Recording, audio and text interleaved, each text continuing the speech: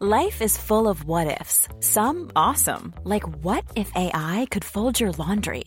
And some, well, less awesome, like what if you have unexpected medical costs? United Healthcare can help get you covered with Health Protector Guard fixed indemnity insurance plans. They supplement your primary plan to help you manage out-of-pocket costs. No deductibles, no enrollment periods, and especially no more what-ifs. Visit uh1.com to find the Health Protector Guard plan for you. Hey, I'm Ryan Reynolds. At Mint Mobile, we like to do the opposite of what Big Wireless does. They charge you a lot, we charge you a little. So naturally, when they announced they'd be raising their prices due to inflation, we decided to deflate our prices due to not hating you. That's right. We're cutting the price of Mint Unlimited from $30 a month to just $15 a month. Give it a try at mintmobile.com/switch. $45 up front for 3 months plus taxes and fees. Promo rate for new customers for limited time. Unlimited more than 40 gigabytes per month. Slows full terms at mintmobile.com. This episode is sponsored by Jiminy's, maker of sustainable dog food made with cricket protein. Cricket protein is a superfood, delicious, nutritious, sustainable, humane, and prebiotic. To learn more and save 20% on your first purchase, go to jiminys.com/TMS and use the code TMS20 at checkout. Coming up on TMS, utility penis. Dos dias de los muertos. Nice. Pumpkin thieving in Vermont. Swinging Johnsons. Brian, like the McRib, is back. Well, double snowflake on you. They soured the chocolate. Free shirt with a box of scorpions. I love it when the turkeys yell. Hiding poop next door. The war on morons. Once you go Cadbury, you never go Backberry. All those M states look the same. Fun-sized humble brag. Making things with Bill. Little signs with Bobby and more on this episode of The Morning Stream. If there's any women or girls out there looking for a good man, I'm available at any time. Just call me. What's this? A lady pirate with a little man on her shoulders.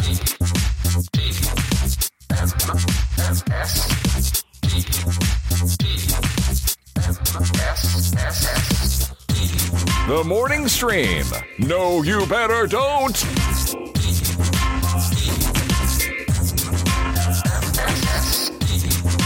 Good morning, everybody. Welcome to The Morning Stream. It's Tuesday, November 2nd, 2021. I'm Scott, and he's Brian. Welcome back, Brian. Thank you, Scott, and thank you, Tadpool, for being here. Vermont it's your loss and our gain to have Brian back. Exactly. Yeah, Brian was gone for a few days. It was ever so brief trip to Vermont. It was lovely, though. Had some rainy weather, had some nice weather on the last day. Mm-hmm. Boy, Halloween itself was rain on and off, so it was kind of like a good year for me to be there. Although I guess here it was fairly nice. It was a little overcast, but it was fairly nice. It was weirdly warm here. I don't know what was going on. Really? Yeah, we had warm trick-or-treaty weather that never happens. It's almost always too cold, and you got to put like a jacket over your Batman costume or whatever. Yeah. But it was nice. You could walk around. Boy came over, dressed like a dinosaur. I dressed like Hawkeye. Kim was the death lady, or a plague doctor. A plague doctor. I saw the photos online. Holy mackerel! Yeah, she was scary in that thing. And, my Halloween costume, I wore shining socks, like socks that are modeled after the carpeting in The Shining. That was the extent. It was great. No trick-or-treaters, because they live far enough away from everything, and this, like, everybody lives far enough away in Jericho that no trick-or-treaters. So, added benefit, no candy. Yep. So, didn't have to hand out any, and 2 for you and 1 for me kind of situation. Didn't go nuts and eat like 4 Milky Ways in a row and none of that. Okay. No, nor Milky Ways aren't my jam. It's that's the problem. If Tina gets, like, for Halloween candy, if she gets Kit Kats, it's all over. Oh yeah, right. In fact, you put a tweet up saying, "I hope everyone gets Kit Kats." That's the sign Brian likes them Kit Kats. That is, and it's been a constant thing here. People sending Kit Kats from Japan, which are infinitely better. The chocolate is so much better than the Kit Kats here. Yeah. I don't know why. I don't know. But they just higher end chocolate. Is that what it is? So, have we figured that out? Okay, we figured that out. It's like Cadbury versus Hershey's. It's the UK chocolates and Ireland chocolate. Yeah. So much better than. What's wrong with us? Hey, America. Carnauba wax covered brown whatever. Can we get back in the get back in the running with the chocolate and do better here in America? Exactly. Good Lord. I mean, what are we even doing? Who are we? Yeah. What is this? Anyway. Well, that's they great. also have snowflake chocolate in Vermont. I did have a little bit of that because it's a local. It's as local as maple syrup and cider. The snowflake chocolate, which is really funny because it was called that before conservatives started calling liberals snowflakes in Vermont. Very, very full of liberals. So it's like, go eat some of your snowflake chocolate, snowflake. Yeah, snowflakes, double snowflake. Is it a what is that? Tell me what that is. It's just made locally. I mean, it's not like a flavor or a style of making it. It's a candy factory in Vermont that is just really good. Snowflake it's a brand. Chocolates. Okay, it's a brand, and they're good. I desire what you have. It's funny. It's something that I feel like everybody should do, and we're horrible at it. We need to start doing it better ourselves. But when we go and stay with my parents, the room, they say, oh, well, here, go ahead and take your bags up to your room and we'll have a drink when you come back down. Yeah. And we go up to our room, we put our bags in there, and on the nightstand is always a little local gift, local food gift, and it's in this case snowflake chocolates. And we don't. Kim probably does that if you guys have people stay over. She probably does that, but I need to be way better about that. Like when people come over and stay with us, like we had my cousin and her husband a couple weeks ago, is having some sort of local delicacy, something Colorado that they can enjoy sitting on the nightstand for them to take home or eat before bed some night or whatever. Don't feel bad. You're like me. I don't think of that stuff. Kim does. I don't. And partly because Kim does, so I don't have to think about it because I know she's gonna. Right. Exactly. Like when Tom came last time, she went and found a bunch of Utah brewery beers and made a little excuse me, a little beer basket for Tom that was specific for him because he likes a good craft local beer, you know, wherever he is. And so she just knew to do that. I didn't have anything to do with it because I don't know shit about nothing. I really don't. Right? Yeah. Yeah. No, there's something about that. Our wives are so good at that, and it's because of that we don't have to be good at that. That's right. We don't have to think at all. But one of the main things that we did out there on Halloween was something called the pumpkin glow. And this is an annual tradition in Jericho. And I'm trying to remember, oh my gosh, I'm forgetting the name of the couple and their farm who do this, but they grow hundreds of pumpkins and spend the 2 weeks before Halloween carving them and sometimes assembling them into words or related designs, that sort of thing, and then decorating this strip of Silly Hill Road. And yes, the street is called Silly Hill Road.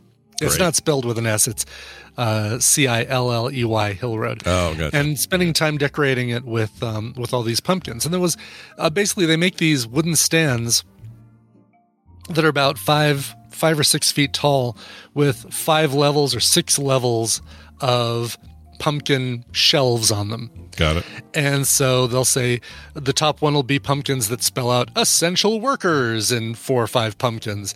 And then you'll have an ambulance and a fireman and a policeman and things related to that. So a little police car and a badge and fire hydrant, which on its own would be a really funny pumpkin to see. A little fire hydrant. I agree. But tell your dog pees on it. It's great. Tell your dog pees, but other than that, it's fine. Exactly. And so they put all of those groupings together, and it's really, really cute. Oh. And then somebody down the way, and I put these up on Twitter, some amazing carvings with synthetic pumpkins. So they do them year after year. They use a Dremel tool, but they do these amazing, like there was a Pac-Man or a Pac-Man pumpkin, and it was basically the game board of Pac-Man on a pumpkin. Oh, that's cool. And just amazing stuff like that. But they're synthetic pumpkins, so they can use them year after year. I can't remember, foam resin or something like that. Oh, okay. So they carve them out of some material or whatever. Yeah, exactly. Still carving them though, right? They still carve them by hand. You know, no like CNC or anything like that. It's all done by hand. That's cool. And the they had them up the night before Halloween, which was the clearer night, so we just went and checked those out after dinner. But something happened between that and Halloween, because we went out Halloween night and drove through the down Silly Hill Road, and all their pumpkins were gone.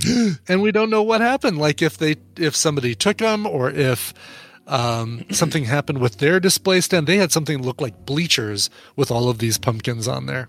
And they were gone that quick, which leads me to think they didn't just go take them down overnight. Yeah. That's weird. I don't like that. Yeah, it was really weird. Oh, Awful Waffle in the chat room says, I used to work with that guy. He does a ton of those plastic carvings. Yeah, there were probably 40, maybe 50 of those pumpkins on those handmade bleachers that he had out there. 2 different Jack Nicholson ones, a Charlie Sheen for some reason, Freddy Krueger and Jason, and Michael Myers and Charles Manson. I mean, it was really cool. Wow. I'm pretty sure he doesn't sell them, Taxicab. But they did have an issue. He said there was an issue a couple of years ago or last year with some college students that came and tried to steal Spider-Man. Oh, those bastards. I was like, oh, that could have been, that might have been me in my college days. Yeah. But with great power, great responsibility. That's right. Yeah. Exactly. Yeah.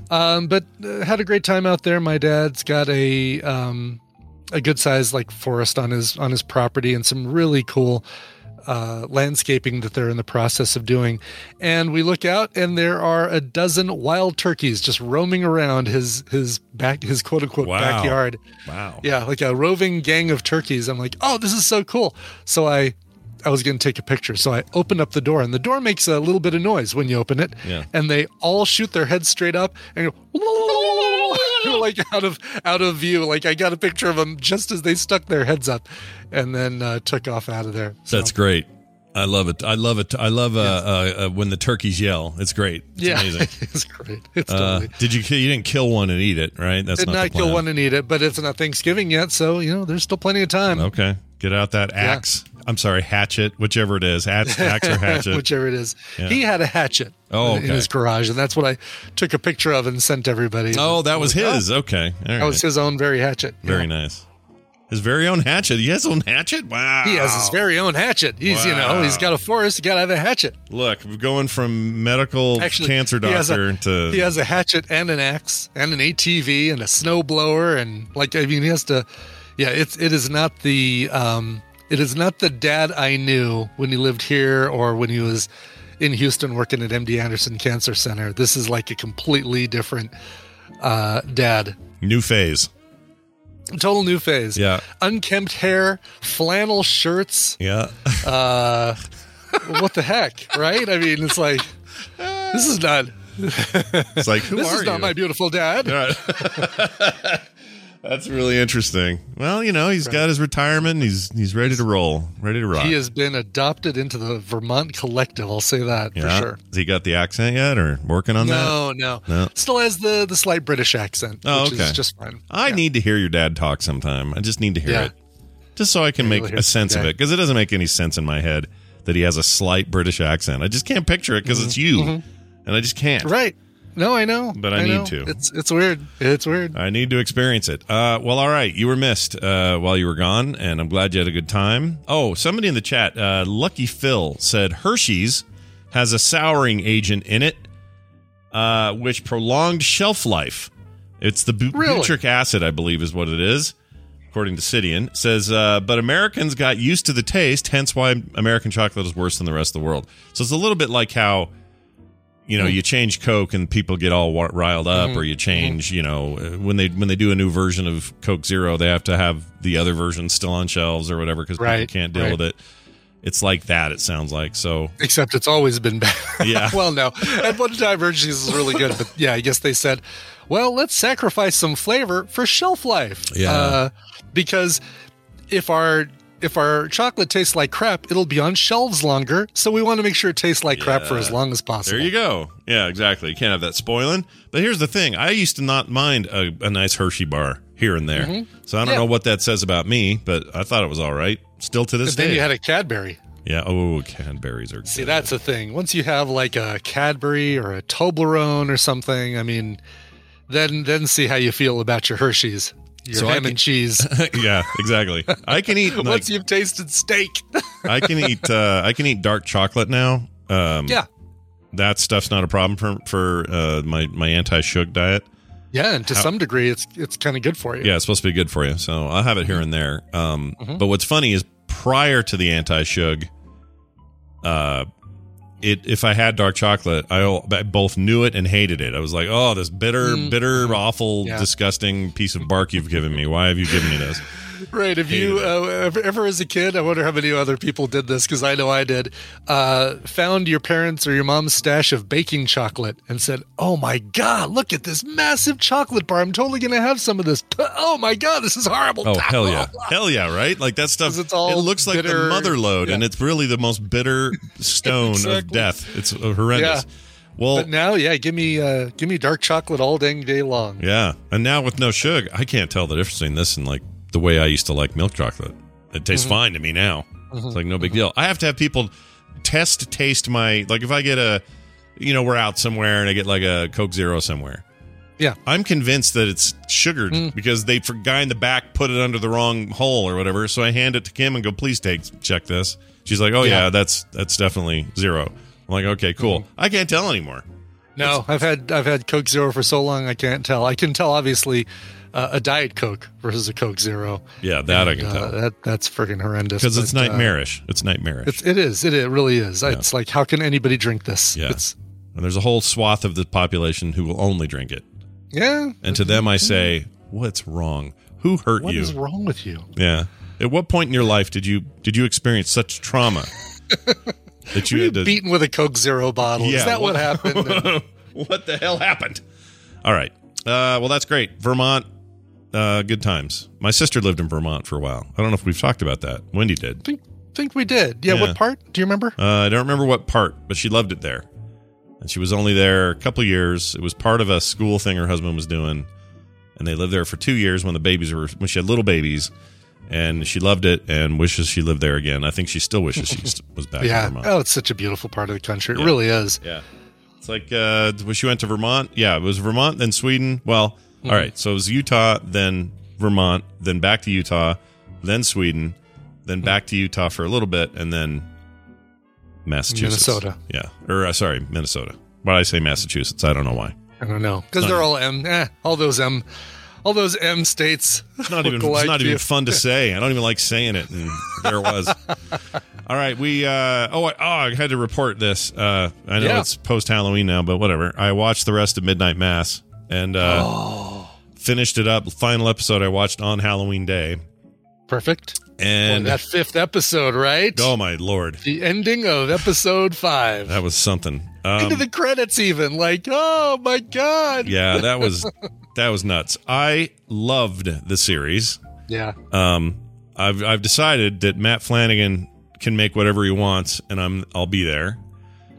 There's something about his takes on this stuff that really resonate with me, and obviously everybody, these are popular, so it's not just a me thing, but this take on vampires, which is really what it was. Yeah. It was one of the most unique I've ever seen. And I don't like vampire stories ever. No, vampires have been played. Big time. And this was just such a different handling of that entire thing. And amazing acting across the board. Kim's in the middle of watching. She never watched Hill House, but I did. So she's in the middle of watching that right now. And I'd forgotten just how many of those actors are in everything Mike Flanagan does. What's her name in particular? I can't think of her name all of a sudden. She played Theodora in Hill House. Can't think of her name. Yes, and she's currently in the show You. Is she? She's great. She is. Victoria Pedretti, I believe. Oh, I'm thinking of that's the mom, right? Oh, you're thinking of somebody else. I'm sorry. No. I'm thinking of so Theodora was played by crap. Right. She's right in Midnight Mass, she's the girlfriend. She's the girlfriend who's pregnant and then isn't. That whole thing. Right. That may have been slightly spoilery. I apologize. You can ban me from the chat room. You had your time to watch it, people. Yeah, it's that thing came out in 2018, all right? There's been some time. Okay, her name is, if I can find it. There it is, Kate Siegel. Kate Siegel, not Kate Katie Siegel. Seagal, very different person. Right. Kate Siegel. No relation. She's in almost everything that Matt Flanagan does. But so many people in here. The lady that plays Luke's not Luke, the other brother, the older brother, Stevie, that plays his wife, is Bev in Midnight Mass, the crazy lady. Oh, really? Okay. Yeah, Man, she was nuts. Oh my gosh, dude. I loved it though. I can't recommend it enough. I loved it. It's not for everyone if you don't like, I mean, this one is, I would say, is less. There's less jump scares, but there's definitely there's far unsettling less jump stuff. scares and no ghosts in the background as far as I was able to discern from. I keep saying Matt Hill House Flanagan. Sorry, Mike Flanagan, not Matt. Mike. Oh, Mike Flanagan. I keep doing that. I don't know why I keep doing that. But yeah, like you said, it's like there's no like bah, but there's a lot of ugh. Yeah. I mean, believe there is one particular jump scare that did make me jump, and it's when something or someone kind of flies at the screen. Oh yeah, that got me pretty good. Yeah. Someone. We'll call it an individual. An individual. Yeah. Yes. It's such a weird. So weird. And to have the good news at the end be that line, I'm not going to ruin it, but you know what it was. Yes. And that, in any other context, is the worst thing that could happen. But in that context, you went, oh, thank goodness. Right, exactly. Oh, I loved it. Just loved it. And that Matt Saracen guy, what's the actor's name? He's really good. Saracen from Friday Night Lights. Friday Night Lights guy. He was awesome in this. He was. Just great. Like, I don't know where he's been. I mean, I'm sure he's been busy. Zach Gifford, that's who it is. There you go. He's been doing other stuff, and he doesn't look any different.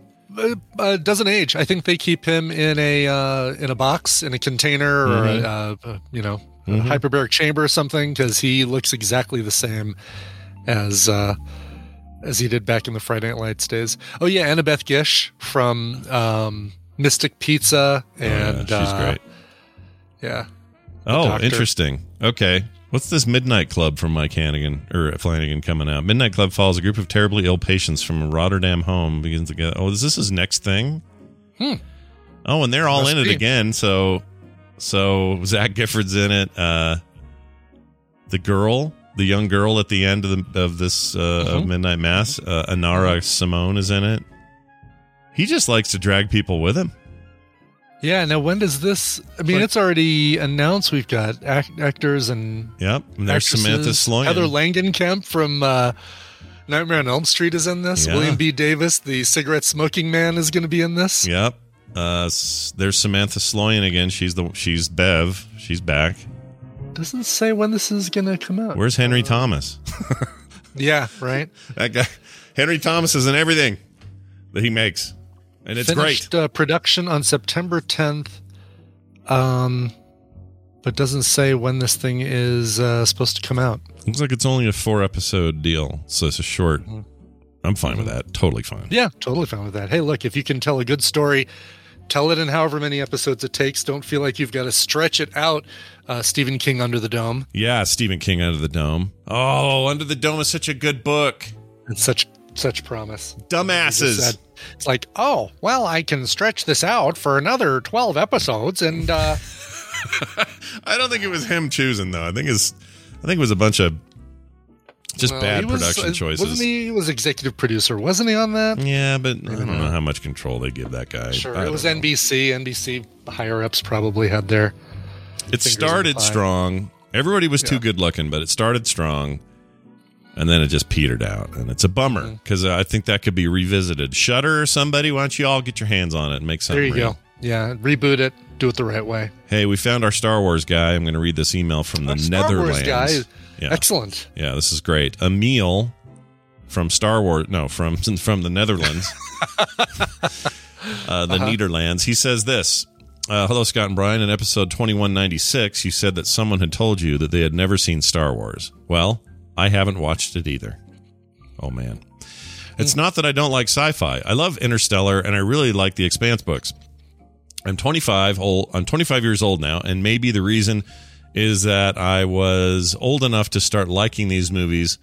They were when I was old. Oh, sorry. When I was old enough to start liking these movies, they were too old looking, and I didn't have the nostalgia to like it. He says, I could see that. Like you're, I don't know. If you look at the original trilogy, especially episode 4, A New Hope, it looks like a 70s ass space opera shit show from the outside, right? You don't, if you don't have the connection to it, you weren't a little kid then, like all of that, I totally get it.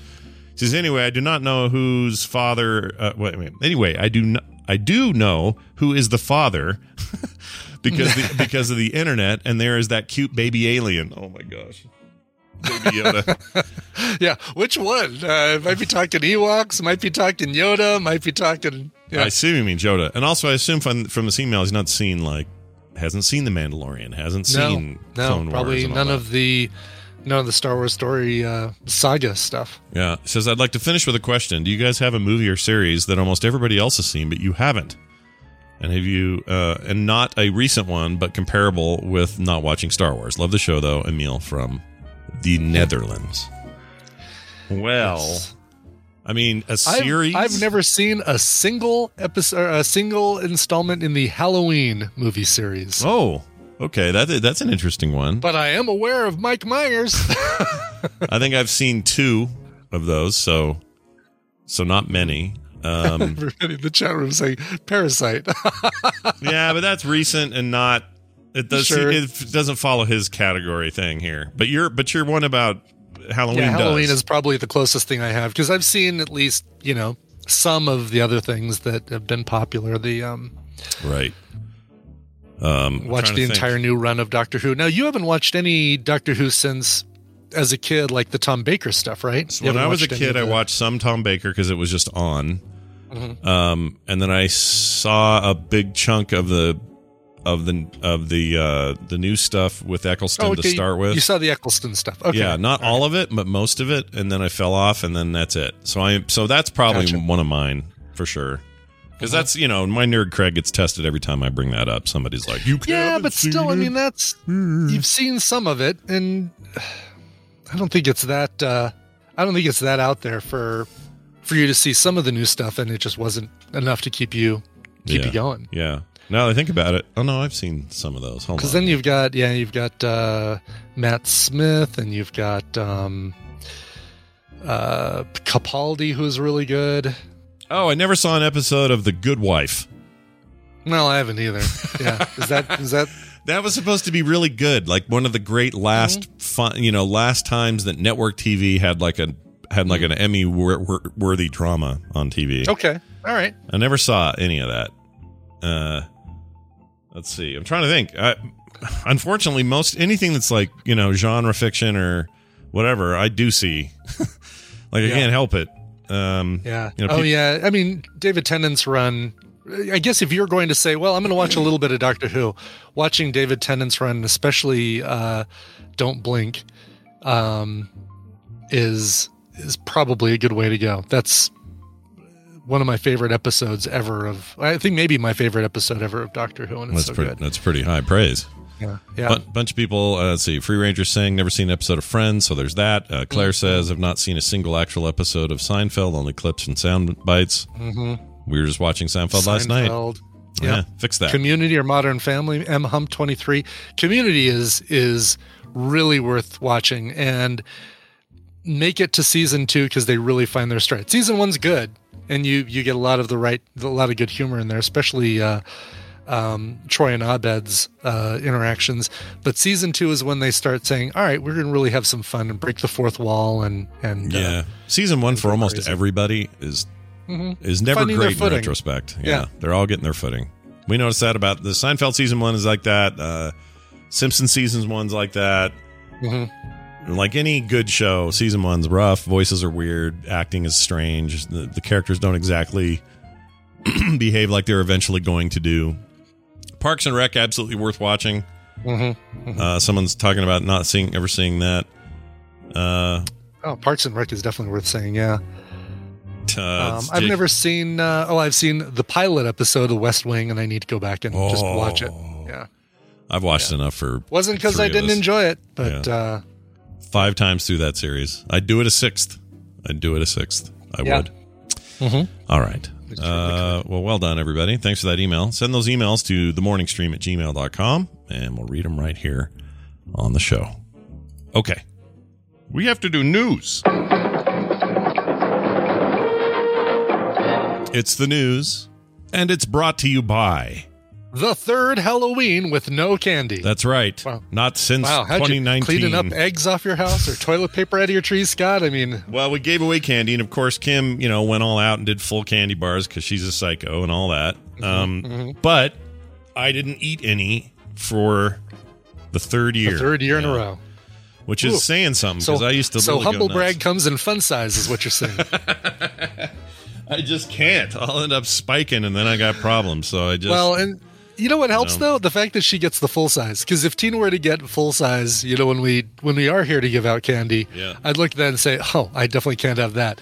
It's the fact that it's like little fun size ones. It's like, oh, well, one of those won't hurt me. Or 2 of those won't hurt me. Or 3 or whatever. Even though they're like, one big candy bar is what, like 3 tiny size ones or whatever it is.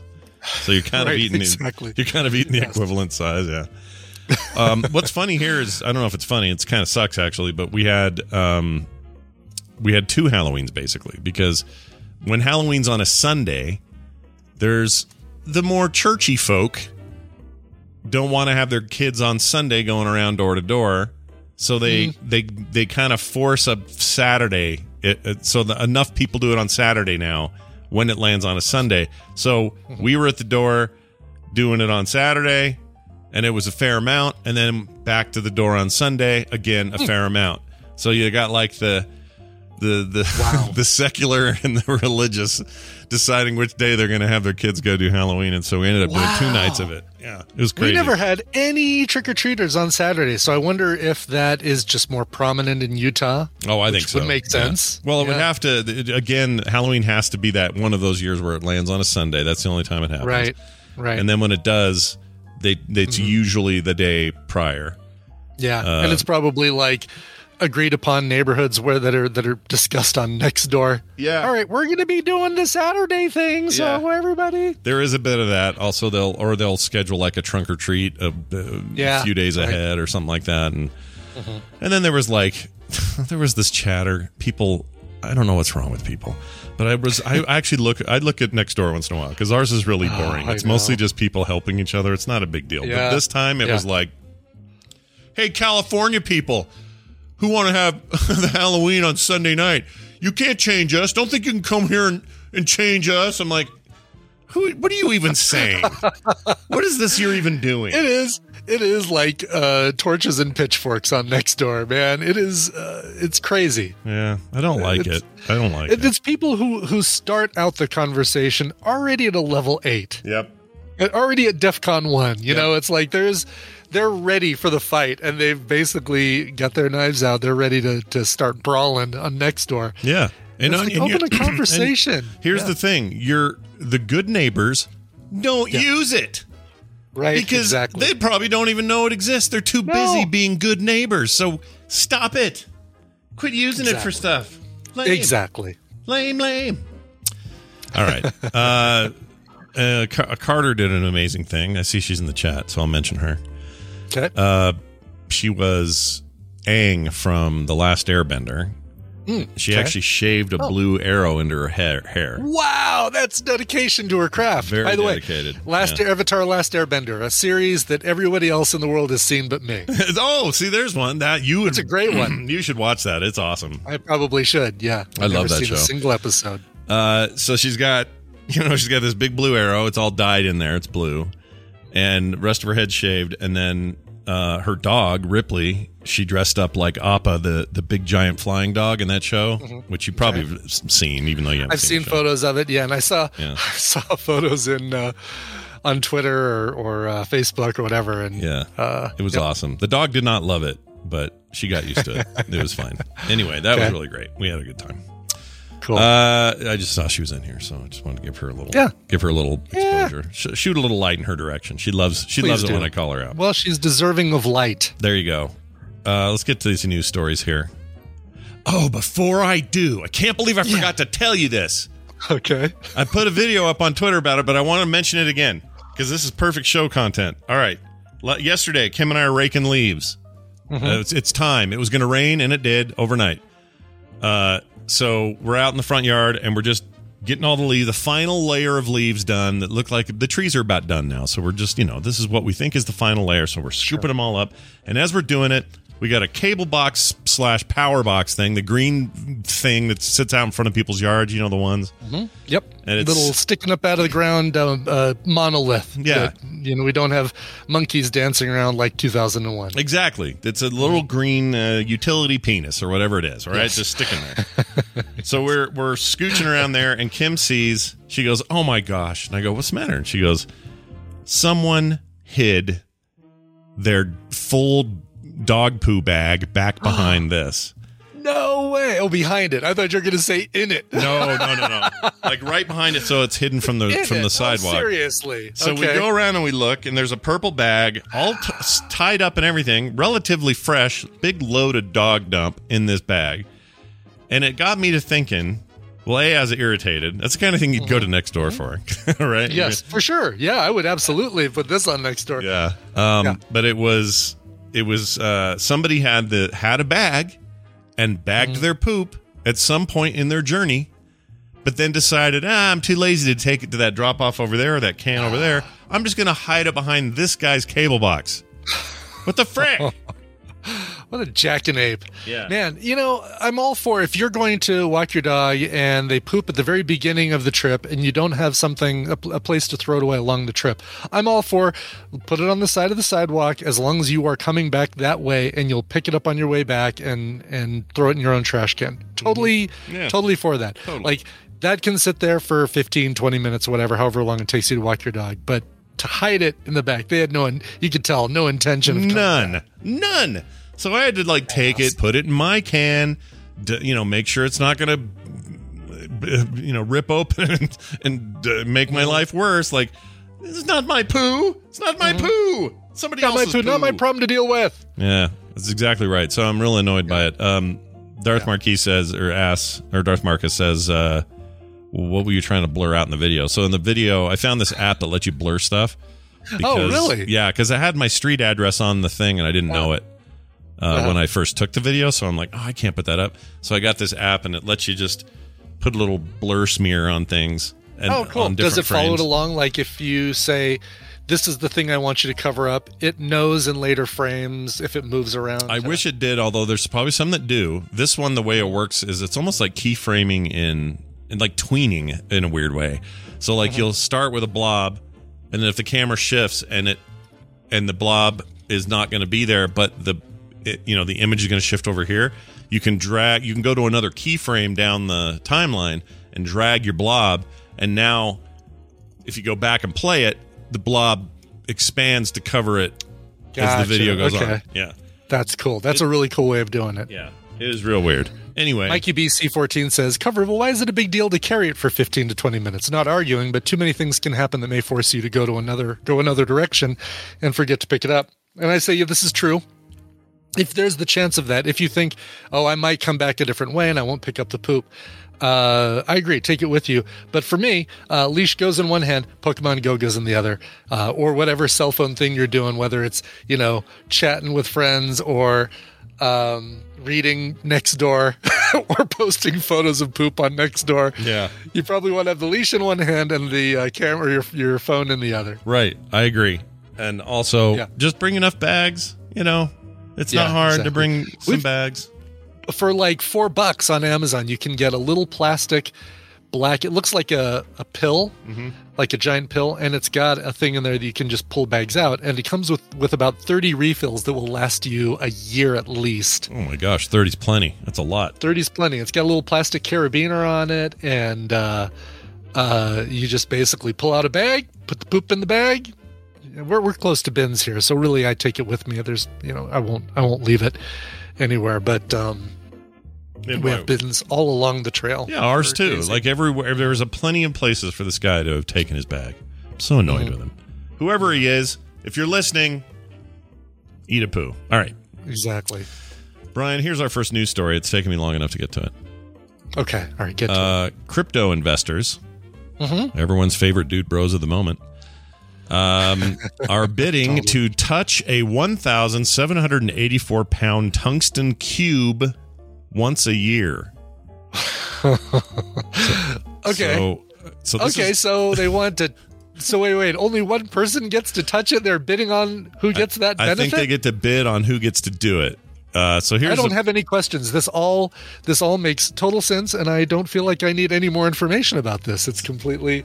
It's very well. Very okay, odd. You know what? For everybody else, let's go ahead and put some more information. All right. Well, here's some context. In the latest phase of the quest to turn everything into an NFT, crypto traders are now bidding to digitally own a 1,784-pound cube of tungsten in Willowbrook, Illinois. According to the terms of the sale, they will have the receipt posted to the blockchain for posterity. The owner can have one supervised visit to the cube per year to touch it or photograph it. All right. Okay. Over the last 2 weeks, a joke fired off by Coin Center's Niraj Arjwawi. Yeah, I think it's Agrawal. I thought that L was an I. I think it's pronounced Joe Smith, but Yeah. keep going. Pretty close. So see, it was about a non-existent tungsten shortage. Thanks to crypto traders buying cubes of tungsten due to a meme actually caused one for a Midwest tungsten service. The Illinois manufacturer actually creates small cubes of tungsten, and the tweet caused 300% increase in sales that depleted the company's stock on Amazon, according to CoinDesk. The bottom line is they're all super freaked out over this because of a meme and a tweet. Yeah, and that's all it takes now. For these weird-ass markets to shift around and people to get weird. Crypto bros, there's going to be no tungsten if you don't hurry up. You got this last one, you're going to be able to touch it. I find it so annoying. Oh, it is. All of it. I find all of it so annoying. There's going to come a day. These stories do, though. They always remind me to go check my my very, very small investment in cryptocurrency and my $100 of Bitcoin is now $300 currently. I'm sure it'll drop down to $50 and go up to 40. It'll go all over the place and whatever. Yeah, it'll go all over the place. That's what happens. Probably won't go up to 4,000, but it'll. But like in my case, like here's what I believe as someone who creates art that could potentially be NFTs. Oh, the NFT stuff, yeah. Mm-hmm. Here's what I believe about the future of it. I think there will be some future in some form where you'll be able to easily and simply purchase NFTs or purchase digital concepts, art, whatever it is, and you'll own it, and it'll be all above board and across the board, easy to do, and no one, it's like buying anything. You want to collect a poster? Great, that's easy to do today. Do you want to collect a digital version of a poster? That's a thing that will happen in the future. But we got to get to a place where it's not mired down in 650 pounds of goo and bullshit. It's so crappy right now and so full of scams. Like there was something the other day, some major trader had said, look at this stuff selling off like crazy. Get in here. This is a crazy NFT sale. And then 2 days later, it was over.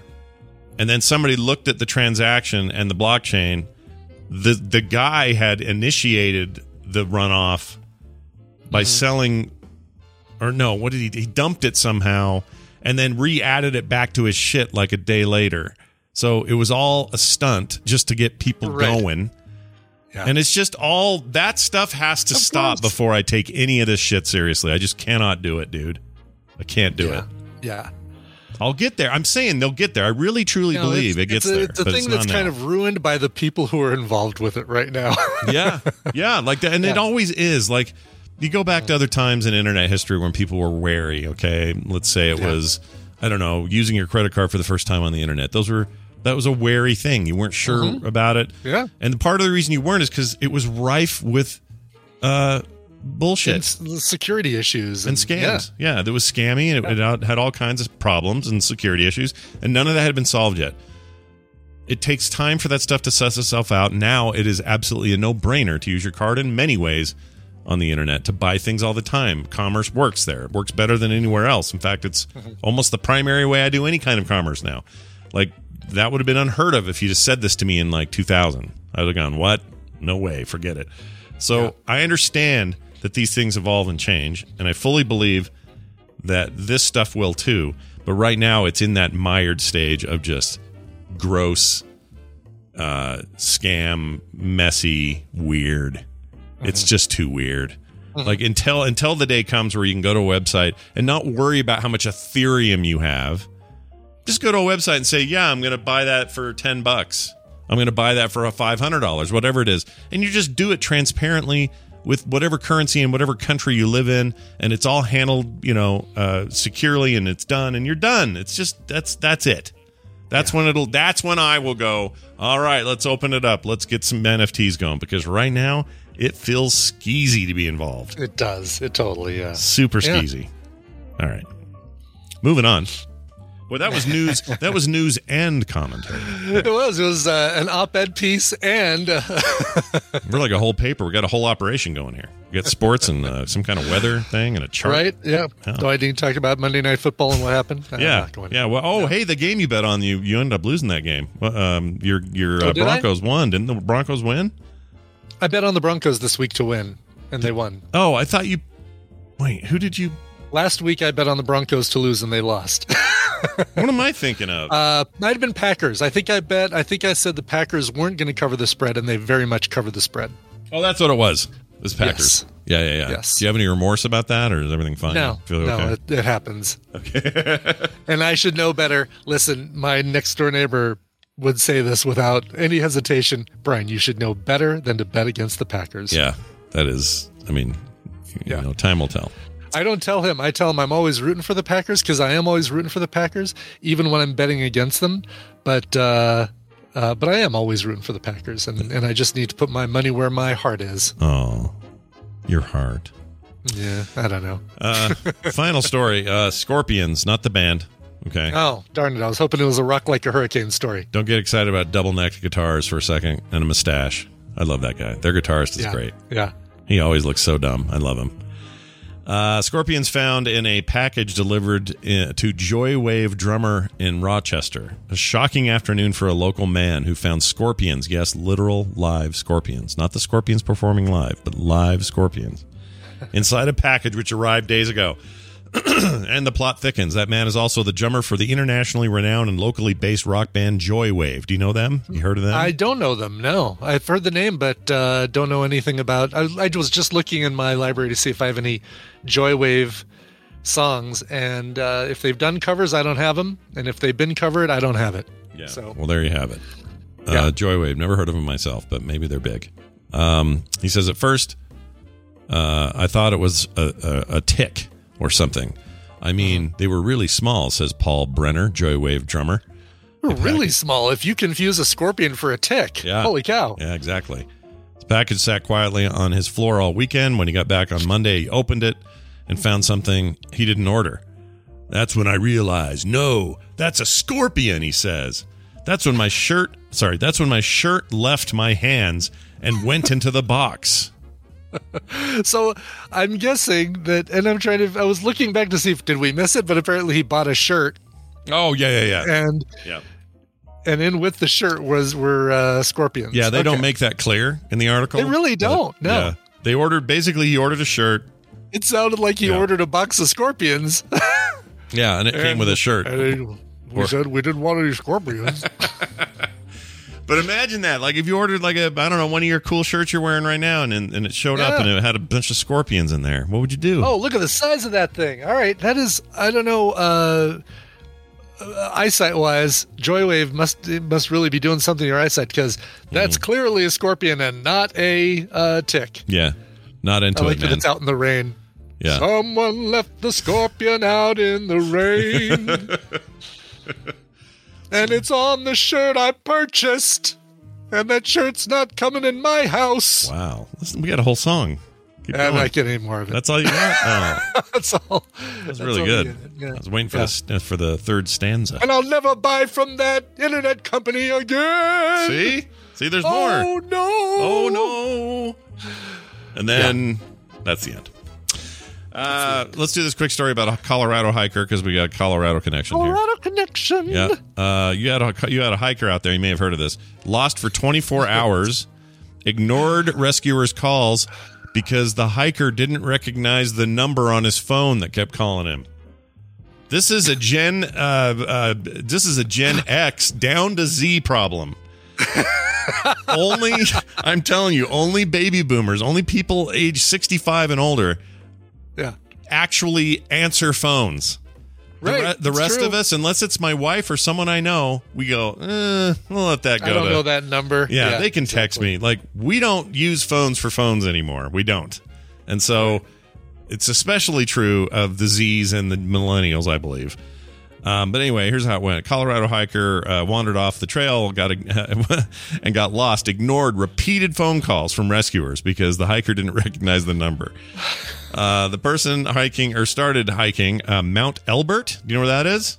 Totally do. Yeah, Mount Elbert was where we had outdoor lab when we were sixth graders. Oh, very nice. Yes. This is from the South Trailhead, October 18th. It's been a little bit. The hiker did not return by evening, so 5 LCSAR, that would be, what would that be? Local Colorado Search and Rescue or something Search and Rescue. Something Colorado Search and Rescue. Lake County Search and Rescue. Oh, there you go. Okay. Members searched for the hiker until early in the next morning, but were unsuccessful. The missing hiker finally showed up at the place of their place of lodging around 9:30 a.m., and the search was called off. The hiker told officials he had wandered off the trail around midnight and could not find their way back. Said that they spent the night searching for the trail, and once located, bounced around onto different trails, trying to locate a proper trail head. I guess that's how that worked. Anyway, never realized the rescue team was looking for him because he ignored the phone calls. Yeah, well, I mean, he didn't feel like he was so lost that he needed to enlist help. He was just like, oh, well, wandered off the trail. Let's see if it's this trail. Nope, it's not this one. All right, let's see if it's this trail. Nope. Why didn't he call out if he was ignoring calls? If he was, because he didn't feel like he was that lost. It was really more like the people calling are bitching about him not answering the phones rather than him saying, oh, well, I was lost. Why did you call me? Yeah. How come he didn't? He didn't feel like he was lost. He didn't feel like he was lost to the point where he needed help. Well, we've solved it all, and that's your news. That's all the news she wrote. We'll come back in a minute with Bill and Bobby. Oh, yeah. Little change on the Tuesday schedule. We'll get to that in a minute. Wait a minute. I know, weird, Bill right? and Bobby on Tuesdays? Bill and What? Bobby. I mean, I'll tell people now. Basically, it came down to this. Jury told me that he's got so much stuff going on right now. He's got so many projects in the hopper. He needs some focus time, and he's going to have to step away from extra stuff for a while. Yeah. And we're part of that extra stuff. Yep. So we're a little bit of that. I told him, no problem. The seat's always there for you if you want it. Just let me know. For now, I'm going to shuffle some people around. We're not going to, replace you. So we've pushed some people around. So meet our replacements, Bill and Bobby. Yeah, Bill and Bobby. So Bobby's going to move to Tuesdays, or Bill rather, going to move to Tuesdays. Bobby, who was usually 3 times a month on Thursdays, will now be every week with a science segment on Tuesdays for now, and Stephen will have Mondays all to himself. So that's how we've worked when it. Jury is when he's got some of these projects wrapped up and he's able to come back, then he will come back. Yeah, he's all good, and he made that he wanted to make that extremely clear. This has nothing to do with the show or anything else. He's just got stuff he needs to focus on and is give all his brain power to, which I totally get, man. I go through that all the freaking time. You wouldn't believe how many days where I'm like, I'm gonna chuck these 2 things. I'm getting rid of them. I'm not gonna do them, and then I don't, and then I might, and then I don't. Like, he's just better. Like back when he canceled Unfriend Me. Nobody was happy about that. Listeners weren't happy about it, but it was absolutely the right thing he needed to do at the time for what he was working on. Like, he needed that time, and he knew it was the right choice. He's better at that. than I am. I know. I've done it a couple times. Pokemon Go podcast, I left just like, I can't.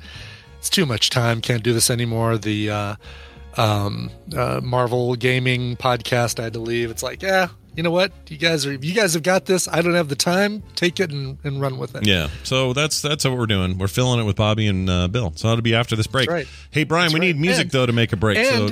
Just a little tease. Yeah. Tomorrow, don't feel like we're going to be high and dry with recommendals either. So we'll talk about that tomorrow. Oh, right, because Nicole's now got that job at the school, but who will be right. We here? have somebody stepping in, and we'll find out all about that tomorrow. Yeah, we will. Okay, now let's play a song. Okay, let's go to New York City specifically, and a band called Imaginary People. Man, if you like Brian Ferry, Roxy music, you're going to love this. Also, bands, if you're fans of Moving Units, Future Islands, or Interpol, you're going to like this as well. Clarion Call Media sent this one over to me. And they've got a brand new album called Alibi coming out spring 2022. It's a New York City band called Imaginary People. Here is their song, Soft Token.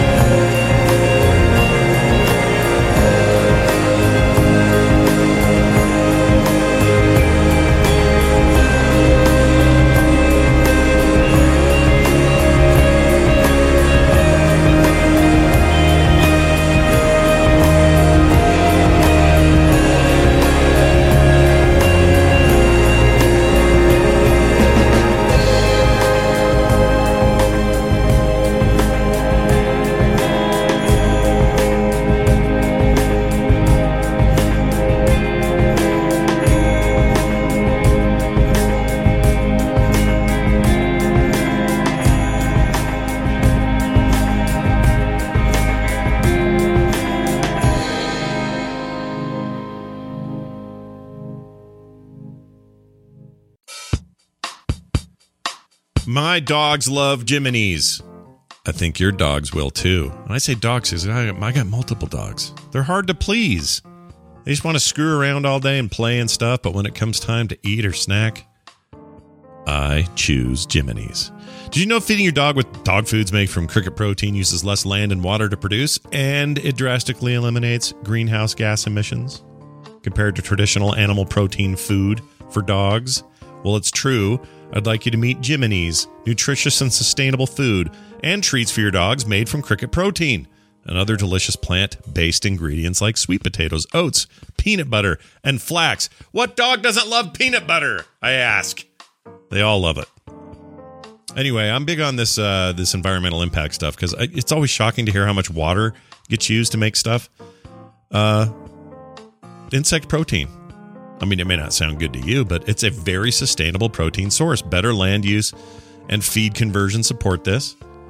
And in addition, less water and almost no greenhouse gases. One 5-ounce bag of Jiminy's treats saves 220 gallons of water. What? Versus traditional animal protein types. And if you have an average-sized dog switching from chicken-based diet to an insect-based diet, well, that saves about 480,000 gallons of water per year. Whew! That's got to be enough for you. It is enough for me. And it's really good for food-sensitive dogs with allergies. Insect protein is considered a hypoallergenic food. And, beef, chicken, and lamb, soy, even fish are often the ingredients that dogs end up having allergies triggered by. I don't know if, mine does. I'm sure yours might too. Especially these pure breeds, man. They're messed up with that stuff. Insect protein is an alternative protein for dogs, and dogs have not been exhibiting allergies to this protein, which is nice. In fact, veterinarians are already using Jiminy's in elimination diets to determine food allergies in general. So, we've had nothing but great experience with Jiminy's. My dogs love their treats, and they see me open the little can where I have them stored, and they all freak out. I can't wait for them. Maybe your dogs will be like that too. To learn more and save 20% on your first purchase, go to Jiminy's.com/TMS and use the code TMS20 at checkout. It's spelled JIMINYS. Jiminy's.com/TMS. And that code is TMS20. Do it today. War on Christmas, a war on Thanksgiving. This war on fun. The war on straws. The war on meat. The war on dogs. There is a war on parents. The left's war on children. It's a war on business, a war on building, a war on growth. There is a war on hot dogs. War on men. War on cars. War on appetizers. War on Christmas parties. The war on the suburbs. Declaring war on cows. War on soda. There's now a war on styrofoam. The war on cooking with gas. War on toxic masculinity. War on red hats. War on knives. That's right. The only music you'll be playing is in the Galactic Prison Band.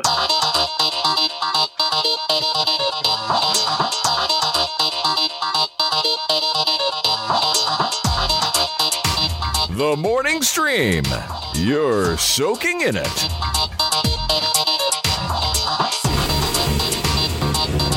All right, we're back, everybody. That song, Once Again.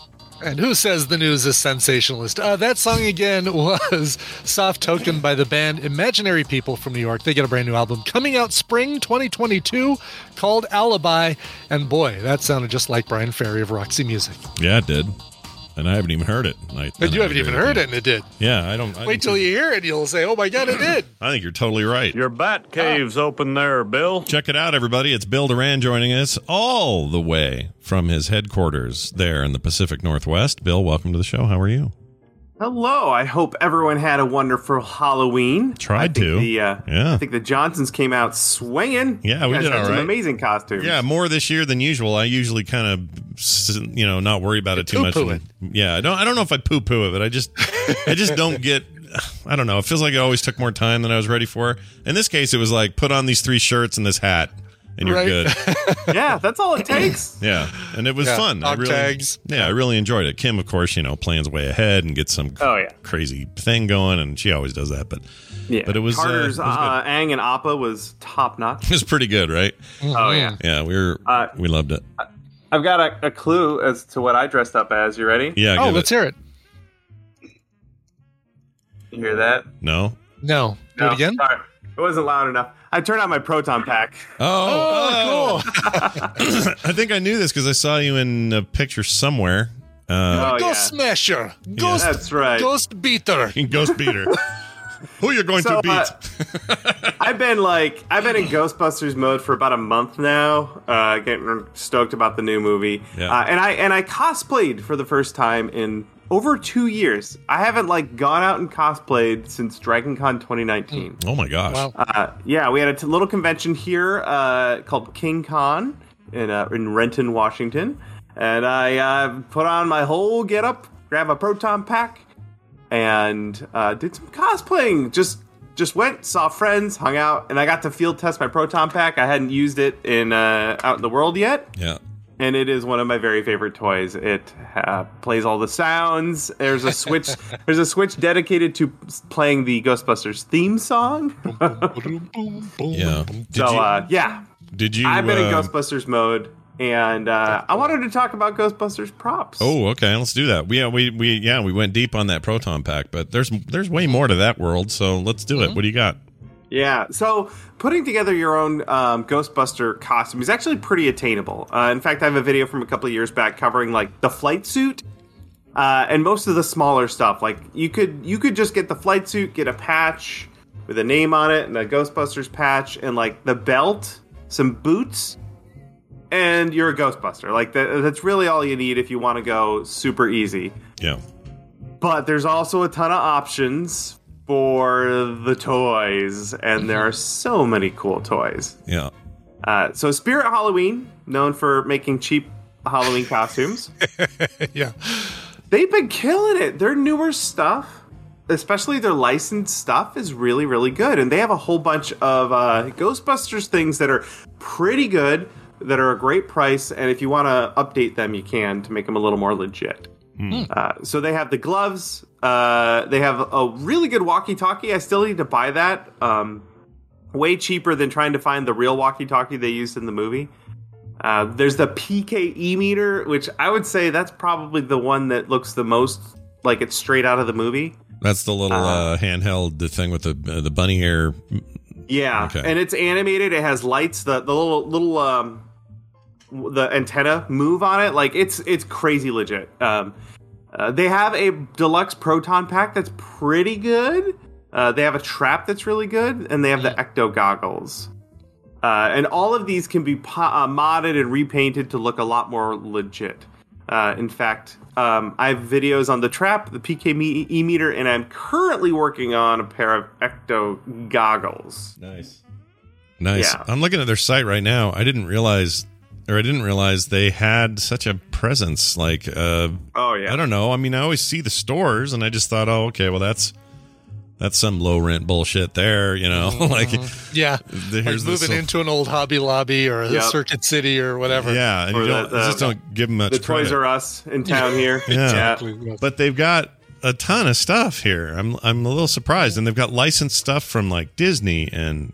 Yeah, and they're all Suicide pretty good. Squad And now's the day to buy it, right? They're still open. They're just trying to sell off all their old merchandise. Yeah, so they don't have to ship it back. Yeah, yeah. Right. Because I assume their big time of year is right before Halloween, and then the rest of the year is what? Just regroup? I don't know what they do. They're probably not even there 10 months out of the year, but or they open in September and then probably close November 15th after they've sold as much of the remnants as they can. Yeah. Right, yeah. That sounds right. Anyway. So yeah, definitely, if you're thinking about putting together a Ghostbusters suit, outfit, that's the way to go. Although the suit, I would buy a real flight suit. You can get them on Amazon. They're not expensive. And it's exactly the same suit they used in the movie. And then if you want, you can get patches. Actually, if you look on Etsy, you can find people who will make a custom patch for you. So you can get the Ghostbuster logo patch. Yeah. And you can get a name patch, so you could be Venkman if you want. Sure. But mine says Duran. I got a Duran. Oh, cool. You had a custom, yeah. Oh, that's cool. Now the Proton Pack, like I said, you can get one at a Spirit Halloween. It's pretty good. It's not great. Mm-hmm. If you want a more legit Proton Pack and you don't want to spend crazy money, Hasbro is actually selling a ridiculously legit new pack for $400. Who's selling this? Hasbro. Hasbro. Oh, really? Of all people. Weird. Okay. Wow. So they have a Spengler Neutrino wand they've been selling for a while. That's really, really nice. Actually, Adam did a video on it recently over on Tested. And they're kind of not really kickstarting, but they're launching this proton pack. And I think they need 7,000 people to commit before they'll put it into production, and they're at like 6,000. So people should go buy this thing because it's amazing. I feel like I've been hard selling this to people all weekend. I got a friend to buy it, and I was leaning on Garrett Weinzierl last night trying to get him to buy one. Oh, you totally should do that. Someone convinced him to play Final Fantasy, so we're making inroads with Garrett. We got to keep pushing. Yeah. This looks amazing. Like it's got the wear and tear on it, and wow. Okay, that is really impressive. I mean, it is $400. Yeah. Well, I'm here to tell you, if I didn't already have my own proton pack that I made, I would buy this in a heartbeat. Yeah. Now, a few caveats. It does not have the straps to attach it to your back. You'll have to buy an Alice frame. They're about $50 on Amazon. What's an Alice frame? You just bolt it to the back of your thing. What does that mean? It's like the part of the backpack that holds it's the structure. It's like it's a metal frame that attaches to the proton pack, and it's got straps attached to it so you can wear it on your back. So you'll have to get that if you want to wear it. If you don't want to wear your proton pack, you can just buy this thing and chuck it on the wall, and it'll look amazing. Yeah. The wand, Hasbro also sells one of those. It's $180, I think. Again, a little pricey, but it looks really, really, really good. So all told, you're in like $650 to get a full-on proton pack that you can wear. And I'm here to tell you, you cannot get a proton pack for even close to that if you try and put it together yourself, or if you try and commission someone on the internet to make one, which you can, but it's going to cost a lot more than $650. So I'm kind of stoked for everyone who's going to be able to get a really good proton pack for what I would consider a really good price. Yeah, that's pretty good. And you would probably, even if you got this one, you would be doing some of your own custom work on it, right? Oh, yeah, sure. That's just the deal with you. yeah, it's just how I roll.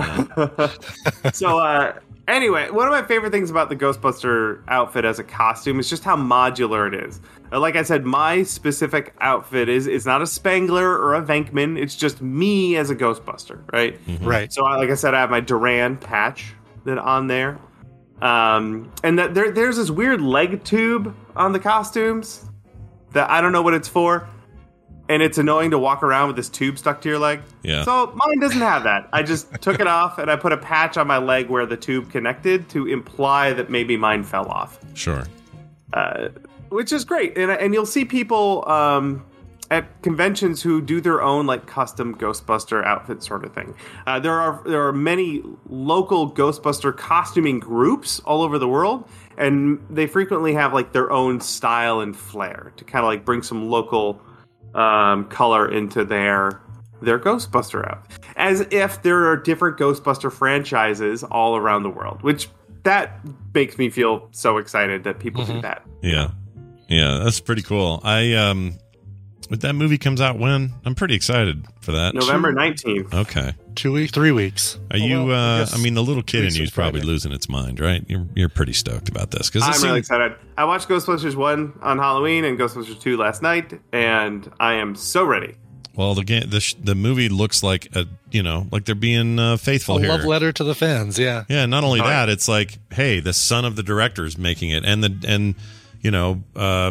the dad did some consulting around this, and it feels legit. Like there's a family line of Ghostbustering happening, and also the end of that trailer has me all kinds of interested in who might show up. So, yeah, I hope they can get it right. I'm pretty excited about it. Looking forward everything to it. I've heard from people who worked on it is very, very optimistic. That's good. Optimism is something we lack sorely in our community, so why not now? Right. Excellent. Bill, that and so much more can be found at punishprops.com. You can see all sorts of archive videos dealing with stuff you've done around and in the world of Ghostbusters. And I'm guessing after the movie hits, you'll probably have some new ideas, which will always be fun to watch. Probably, yes. Yeah. Pretty much a guarantee. Before you go, you got a little bonusy business for us? I do. So this is a video from some friends of mine in the Northwest. The YouTube channel is Ghostbusters Northwest, and the video is how a proton pack works. Oh, that's cool. So it's like a infographic-y looking video. It's really sharp. Really cool. Super good animation.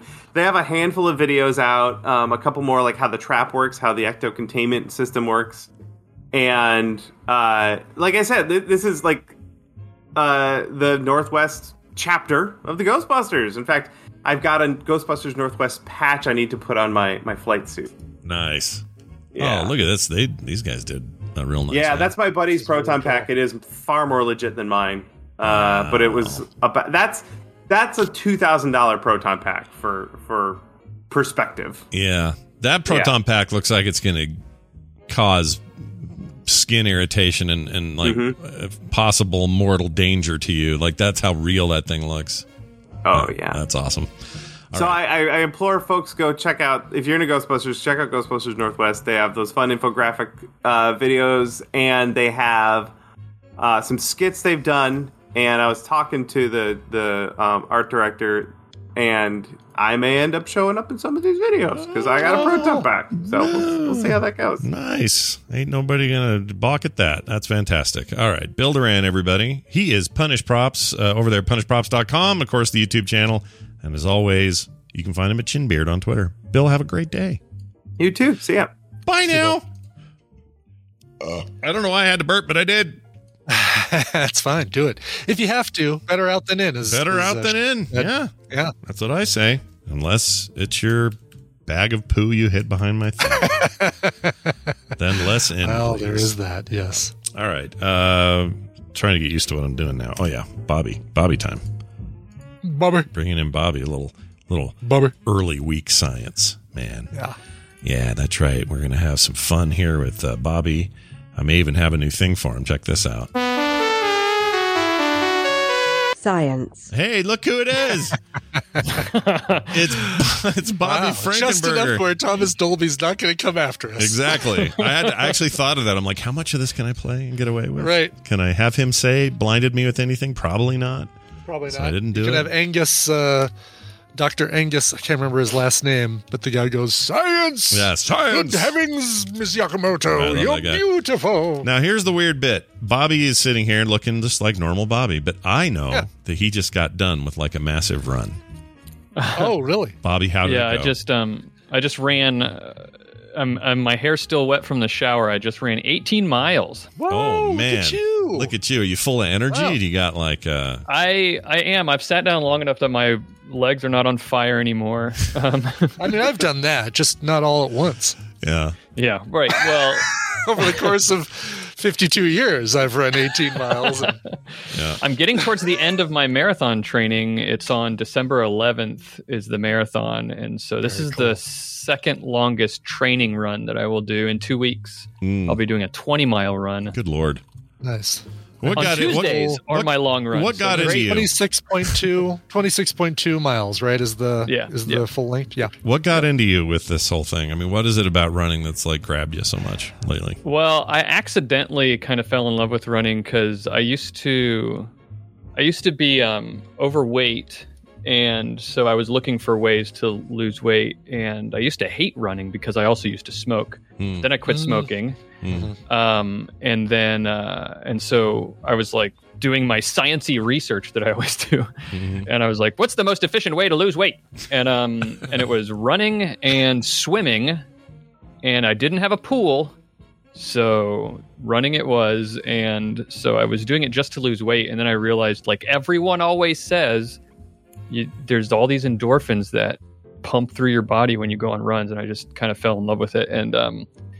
And so in the back of my mind, it's always been, I'd like to do a marathon one day. I wonder if I could do that. But then we had, I've got kids at home. I'm a stay-at-home dad. So it's hard to fit training because I don't know if you know, but training for a marathon takes a lot of work. Sure. It takes up a lot of time. I would guess. I would assume so. Yeah. But so I finally did it. Both the kids are in school this year, so I have days that I can go and do it. And so I decided to do it. That's awesome. It's been quite a journey so far. That's really cool. When did it kick in for you that you actually went, oh, I actually do like running? Like, was there a moment where you like mile 5 of something and went, oh, this feels all right, and then you were hooked, or what? Because it never works for me. It's confusing. It's not a bad question because it's kind of confusing because I stuck with it for so long, I think, at the beginning because I saw the weight loss results so dramatically. And so for a while, I know that's why I stuck with it. But then there was a time when I was getting, like to periods of times where I would take a break from running, and I noticed physical and emotional, like missing it. It really is a great stress reliever, and being home with kids all day, you kind of want that. So I think that's what it is. Just eventually I realized, I guess I kept wanting to get back to it whenever I would take a break. So it was kind of like, well, I guess that means I must like doing it. Yeah, you must like it. It's like playing WoW or something. You're like, I got to keep playing. This is great. Well, I'm happy to hear that. I wish running and I got along better, but maybe you'll inspire me. I don't know. Hey, so here's what we're doing. We're doing science on Tuesdays now, and we're excited. I was thinking, is this do I have like a residency now? Can we call it that? If you can want, we please call it that? It would make me sure. feel You're a resident. If you need to put that on your resume, then because I don't have the week off. It's like every week now. So. Yeah, that's true. Well, yeah. But, like Britney Spears, we might replace you with Holly from the Girls Next Door Playboy Mansion deal. That's right. And I'd prefer not to have like a conservatorship or anything. Okay.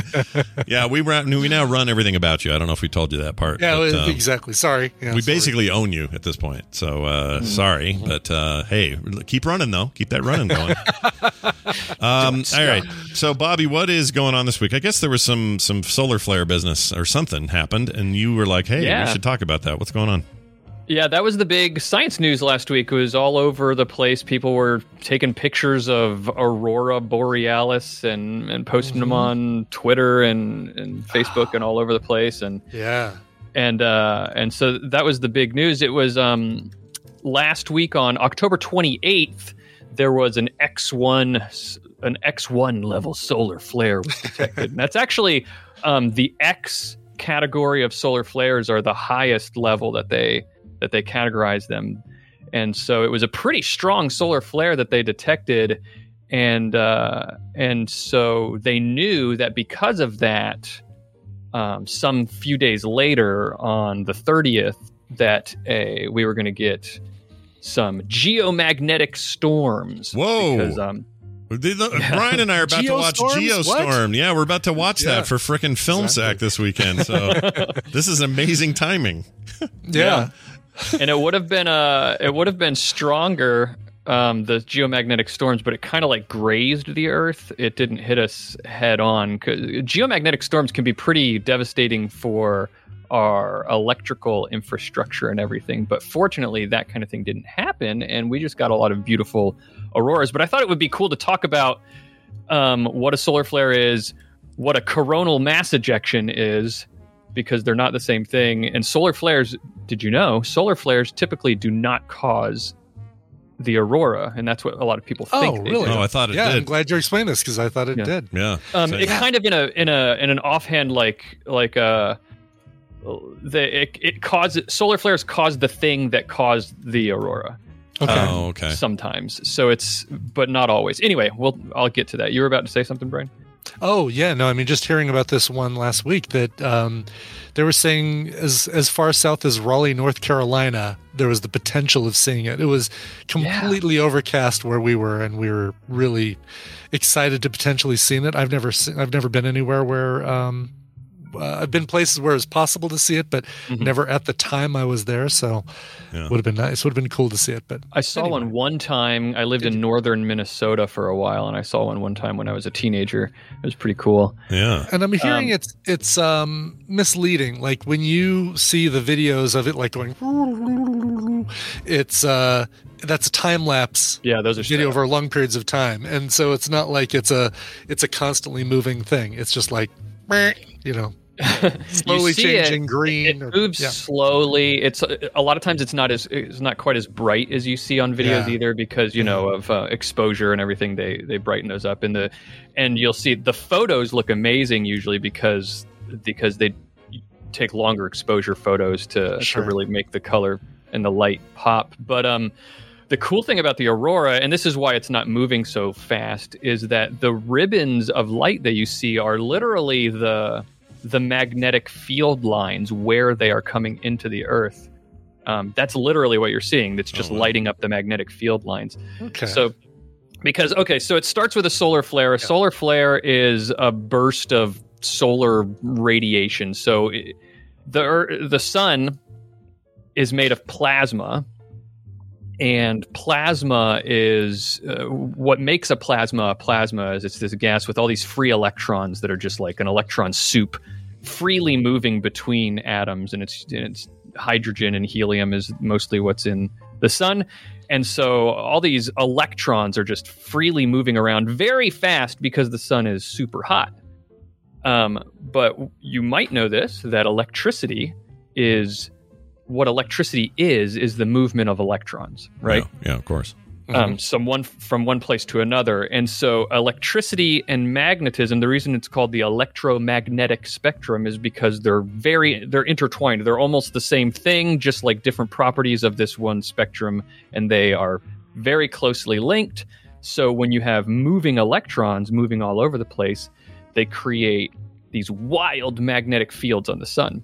Yeah. Sunspots are where the magnetic field loops are intersecting with the upper atmosphere of the sun. That's what causes them to be dark spots. And so what a solar flare is because all these electrons are moving around so much, the magnetic field lines are moving around a ton too, and they can get like twisted up and kinked and tightly wound and sometimes like spun around in a helical, like a spring almost. And when all this movement happens, sometimes they get twisted around each other and then they have to realign and they'll snap. Yeah, pop apart. And do the realignment. Yeah. And that's what the flare is the snapping of the magnetic field lines. The reason we see it is because it kicks off a bunch of photons and causes a bunch of radiation to shoot away from the sun when that snaps. Because again, the magnetic field will take, because it's connected to electrons and photons and everything, it'll take a lot of that stuff with it. It'll pull it and launch it into space. How big of a flare would there have to be to pose a threat to the solar system, like to us or just to any of the planets? Like, is Mercury at any given time just ready to get zapped by a giant flare that's close enough that it just melts? Mercury's getting bombarded by radiation all the time anyway, because it has no atmosphere. Earth is typically not really in a lot of danger from solar flares because of our atmosphere and our magnetic field. But the radiation that gets shot out from these solar flares, it travels at the speed of light. And that's one of the big differences between a solar flare and a coronal mass ejection, which I'm going to tell you about in a second. Yeah. And it's also why you can't predict when the flares are going to hit us because the flare itself travels at the speed of light. You don't know it until it's here. Yeah. Right? Yeah. You can't see it until you see it. Right. So what'll happen is the upper atmosphere blocks a lot of the radiation that would come, and most of it's in the form of X-rays from solar flares.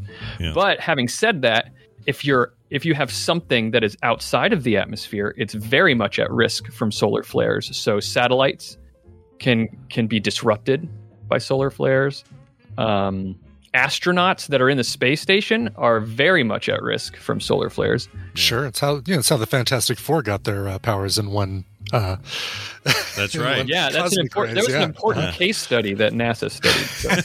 So right, we learned a lot. The case of Richards versus Grimm versus Storm.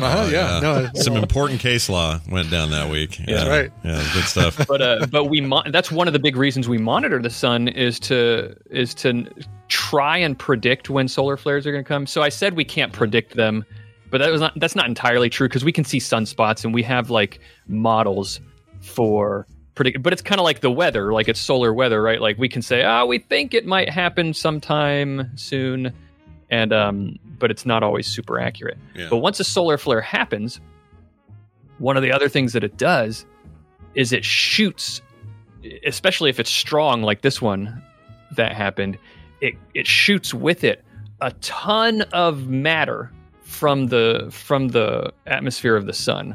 And that is called it's from the corona of the sun, which is the upper atmosphere.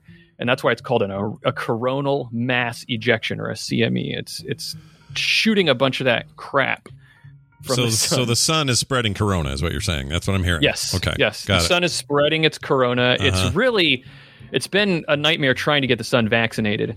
But as you can imagine, they're thinking about using Bezos' ship because it's like a big injector penis.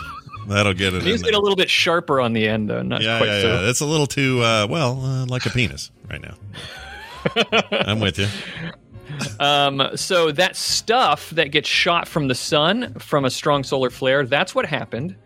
And that is what the cause of the aurora typically is, because that material will hit the Earth and be charged and be directed by the magnetic field lines down into the atmosphere, and then it interacts with the atmosphere and just causes electrons to get excited and start glowing and stuff like that. So sure.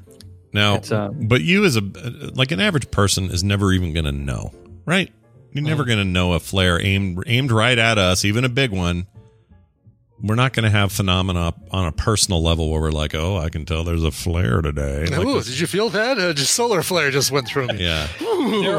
There are dramatic effects from strong solar flares that cause strong coronal mass ejections that actually hit the Earth. There was I think it was 1989. There was a huge blackout in, I want to say, Toronto. Okay. Because we got hit by a massive coronal mass ejection, and their power grid was not prepared to handle. Because what'll happen is all this stuff hits the Earth on one side, on the day side, right? Because that's the side that faces the sun. Yeah. Mm-hmm. And because it's getting hit by all this stuff, it actually compresses the magnetic field on that side. It gets kind of pushed because it's getting hit. You can imagine it like a big gust of wind, because that's kind of what it is. It's solar wind.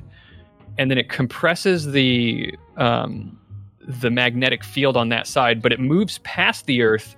And because these are charged particles from plasma, it will drag the other side of the magnetic field away from the Earth. And you get this kind of like long tail of the magnetic field. Now, the reason that's important and why I'm explaining that is because as it gets pulled out, magnetic fields like to realign themselves. It'll snap back towards the Earth, and then it'll drag some of that stuff that was flying past it into the Earth at very high speed, and that's what causes geomagnetic storms, the realignment of the magnetic field and all this stuff.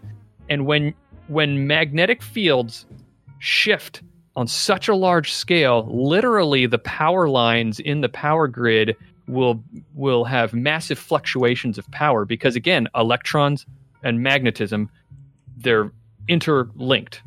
So you start messing with the Earth magnetic field, then the electrons in power lines get shifted around on a large scale. And if the power grid is not prepared for it, it can cause transformers to explode. It can overload the grid in different places. And that's what happened in Toronto. Nowadays, power grids power companies are prepared for that. And they have all sorts of things like these dumping zones where they can open up extra capacity in the power grid to protect it from these shifts that might happen. And that's we didn't see anything happen this weekend when all that happened, and a lot of that is because the power companies are prepared for it, and they can say, okay, this is going to happen.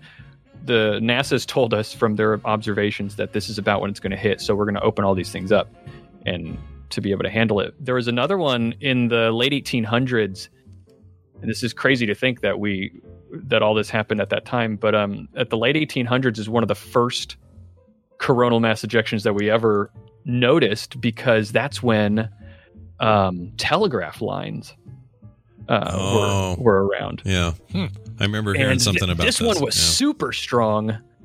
They said there were reports of people saying that the telegraph lines were just spontaneously turning on, and they could hear sounds and what they thought were voices coming from the telegraph lines and stuff like that. That's cool. Because they were just overloaded with electricity, and so everybody thought the Earth was haunted. Yeah, because that's what we do as humans. When we can't explain a phenomenon, we immediately go to supernatural cause. Haunted or God hates us. Yeah. Sometimes even after, if it's like, we don't like that science, let's call it demons. Yeah, let's call it demons. Right. Why not? Those are demons. Right.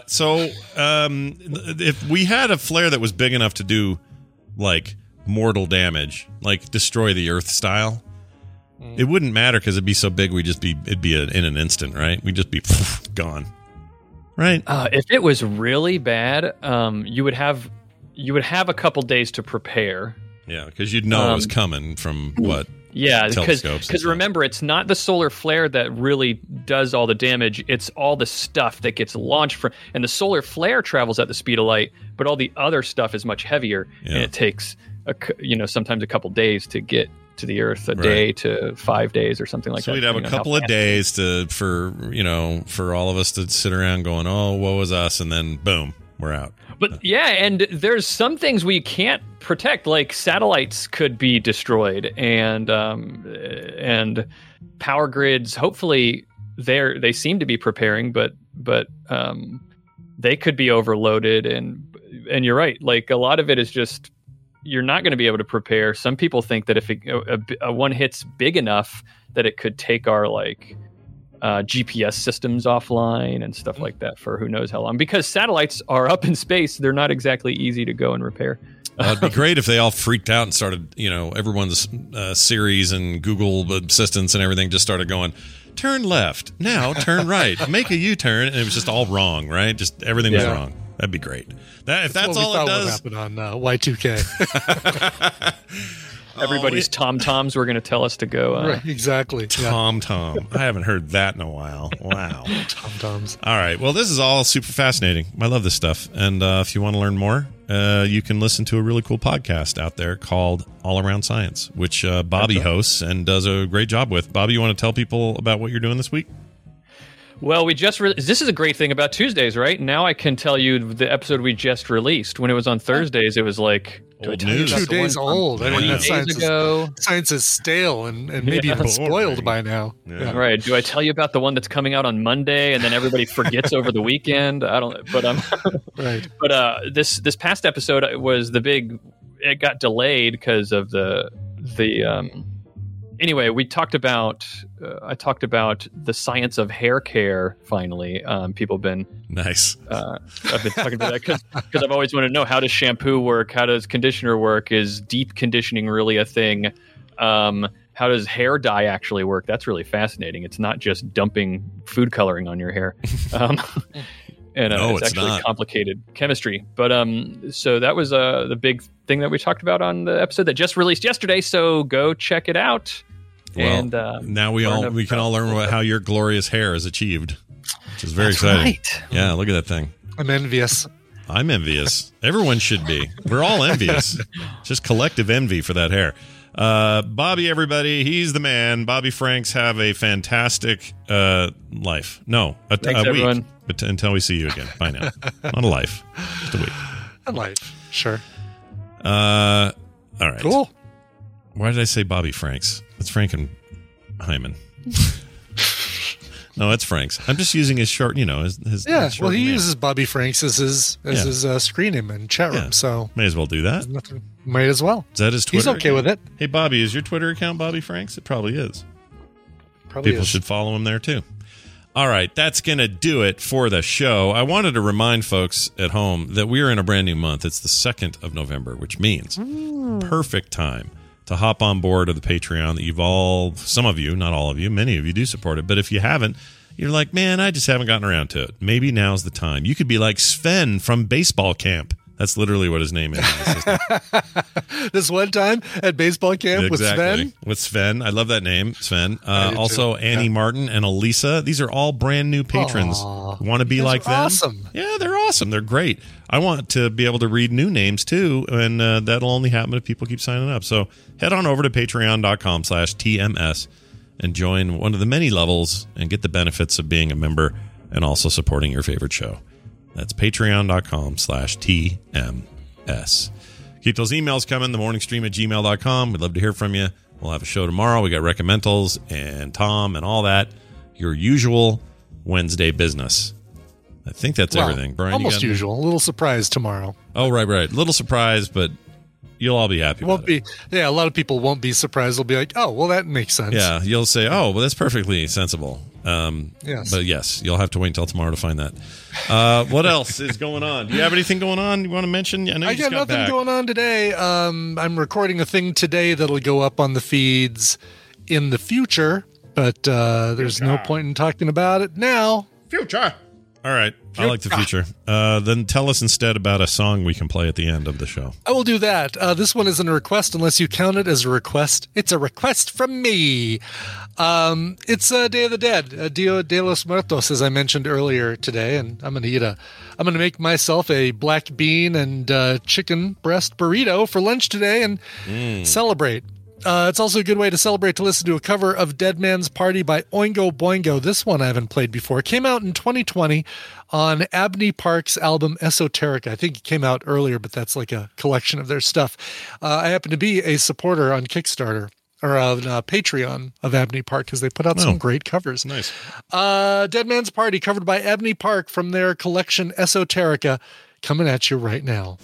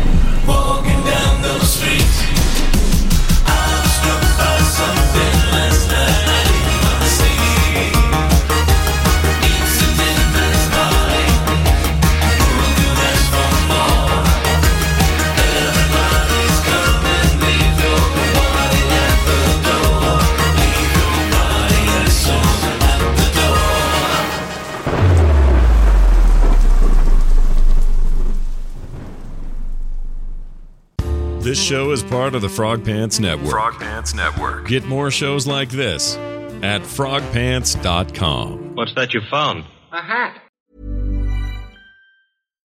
When you make decisions for your company, you look for the no-brainers. And if you have a lot of mailing to do, Stamps.com is the ultimate no-brainer. It streamlines your processes to make your business more efficient, which makes you less busy. Mail checks, invoices, legal documents, and everything you need to keep your business running with Stamps.com. Seamlessly connect with every major marketplace and shopping cart. Schedule package pickups and see your cheapest and fastest shipping options from different carriers, with rates up to 89% off USPS and UPS rates. And with the Stamps.com mobile app, you can take care of mailing and shipping wherever you are. Make the same no-brainer decision as over 1 million other businesses with Stamps.com. Sign up with code PROGRAM for a 4-week trial, plus free postage and a free digital scale. No long-term commitments or contracts. That's Stamps.com. Code PROGRAM.